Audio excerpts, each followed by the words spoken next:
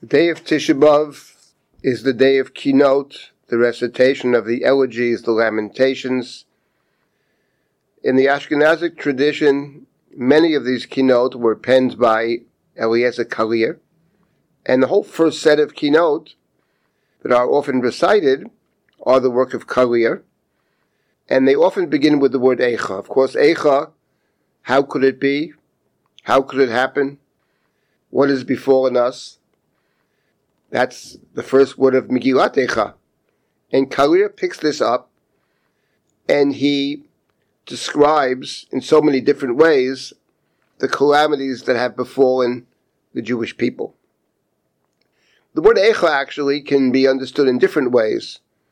Eicha, how could it happen? But Eicha could also mean, how did it happen? Now, Kalir wrestles with this in many ways, and it's interesting to focus, for example, on one of the Kinot that are typically recited in the morning of Tisha B'Av, Eicha et asher kvar asuhu, tava meni ligvot nishyehu. How can one alter, as it was? How can one change when it was already accomplished? It was already predestined. And the point of this particular Kinah, which Kalir interprets many biblical passages, the genius of Kalir is in his interpretation. His readings, which are very profound and very interesting, the use of language, apart from the technical virtuosity, the way he constructs these Kinot, which is quite amazing. And he gives examples of what he suggests are predestined, that is to say, foretold. The destruction of the temple is already foretold. And he runs through different passages in the Torah. And one of the things he focuses on is the story of creation, the story of Adam. So, of course, this, again, in alphabetical order, Darach. Often the first word of his poems is taken from Eicha, one of the chapters of Eicha. Darach tochef mi beit ha'otzar, v'her'ahu ki ha'matzah katzar. Davar libo kibad biat banav biad tzar, v'yikonein alav Eicha b'yayeka b'eitzar. It's not clear, of course, the precise translation, but Darach tochef mi beit ha'otzar refers to the fact that Adam was pushed out from the treasure house, referring to the Garden of Eden. Her'o ki ha'matzah katzar, God showed him there was no longer any room. Davav libo, he was saddened, kibat biat banav biad tzar, when he saw that his children would fall into the hands of the enemy. Vayikonein alav Eicha b'ayeka b'eit tzar. And in that moment, uttered a lament with the words of Eicha. Aleph Yud Kaf Hey is the Hebrew, but can also be read Ayeka, where are you? God calls to Adam in the garden, Vayikra elav, Vayomelo Ayeka, where are you? Adam was hiding from God after having eaten of the forbidden fruit. God cried out, Ayeka. But Ayeka and Eicha, in the unvocalized Hebrew, are the same letters. So the poet, Kalir, sees in that story the first banishment, one might say the destruction of the first temple, the first sacred space, sees in that a foretelling of what is to be in the future. The question here is how one translates Davar libo kibat biat banav biad tzar, vayikonein alav ayeka eicha b'ayeka b'eit tzar. To whom is that referring? It could be referring to God. God was saddened. The poet speaks in very human terms. God was saddened when God saw that his children would fall into the hands of the enemy, and God, vayikonein alav eicha b'ayeka, when God cried out ayeka, it was a lament. Where are you in time of difficulty? It's interesting, in the Hebrew, the Torah says that Adam, having eaten of the fruit, hides from God, together with Eve, together with his wife, and God is walking in the garden, and God calls out, Ayeka, where are you? In truth, the Bible is words, but we can't hear the sound. Ayeka can be read in different ways. Ayeka can be read, where are you, as, where are you? That is to say, what have you done? It's God knows where Adam is. So, how could you do this? How could you do this? I don't know where you're at. That's one way to read Ayeka. That it's an indictment. Another way to read Ayeka is actually, in most human terms, where are you? The human being is hiding from God, and God is searching. Where are you? God can't find the human being. That's how the Torah presents it. It's a question. Where are you? I don't see you. What happened to you? God is concerned. And the other way to read Ayeka is a kind of lament. Oh, where are you? What have you done? It's a lament. There are three ways to read it. We can't hear the sound. But the Ayeka can be read in three different ways.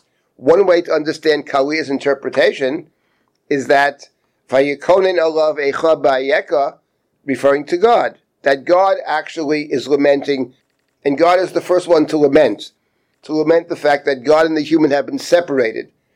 Now they can't occupy the same space, which prefigures, as it were, the story of the destruction of the temple and the disappearance, not total disappearance, but the hiddenness of God. There is another way to read it, which is that Davali Bo Kibad Biat Banav Biat Sa refers not to God, but refers to Adam. In the previous line in this particular kinah, it says, Goda Gova Komad Yitzir Tsar. God limited the statue of the first Adam. Zeh Sefer Lefanav Huvtzar, and he showed Adam, the many midrashim to this effect, that Adam has the Sefer Toldot Adam. He sees all of humanity that is to proceed from Adam. So the idea that Adam is looking into the future. And if that be the case, perhaps Vayikone Elov Echa B'Ayeka B'Yetzar, there's a different speaker, not God lamenting, but rather Adam. God called to Adam, Vayomer Lo Ayeka, and Adam answered, Ayeka. Ayeka means, where are you? Where are you in times of distress? And that is part and parcel, and a central part of the keynote, is not just to describe the fallen state, but to wonder, where is God in all this? Ayeka, where are you? So Kaliya's poem lends itself to two very different interpretations. And the idea here that it's all foretold contains within it a kind of criticism. How can you expect more? The human condition is one of falling, is one of mistakes, is one of sinfulness. And given that fact, that it's built into creation, why are we paying the penalty for what in fact is the human condition? And that's one of the themes that emerges from many of Kaliya's keynote and other keynotes as well. There is a kind of complaint over here. So there are different ways to read this. And in fact, this particular keynote lends itself to something very different, which is, how did it happen? That is to say, what are the events that led up to this? That the day of Tisha B'Av is a day of reflecting not on just the final product, but how did we arrive at this point? And in fact, if you think about it, that's the idea of the 3 weeks. The idea of the 3 weeks is framed by Shivasa B'Tammuz, which is the story of the breaking of the tablets, which is the story of the golden calf, the first great sin of those that left the land of Egypt. And it culminates in the story of the Meraglim, the spies, where the decree is given at that point that this particular group of people cannot move forward. The next generation will move forward, but these people have gone as far as they can go. But if you see it from that perspective, then the day of Tisha B'Av, the Meraglim story, is not a story in and of itself. The story of the Meraglim is a culmination of what came before.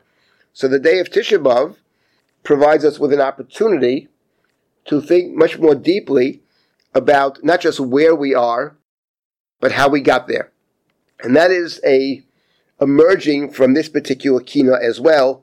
Echa et asher kvar asuhu tava meni ligvot nishyehu. how did we end up over here, of course, is a very important study, because we're thinking in how we ended up here. We're beginning to think how in the future we won't make those kinds of mistakes, and we can end up in a much better place. But again, within this particular kina, there contains, I think, and it's not explicit, an implicit question about our own responsibility. And this question about our responsibility and God's part in all this is one that is constantly emerging from the keynote. It's one of the reasons Rabbi Soloveitchik thought that the keynote are problematic and require a justification. This is the kina over here, how in Kalir plays with the word Eicha. Eicha Ayeka. The very next kina of Kalir again plays with the word Eicha, but in a different way.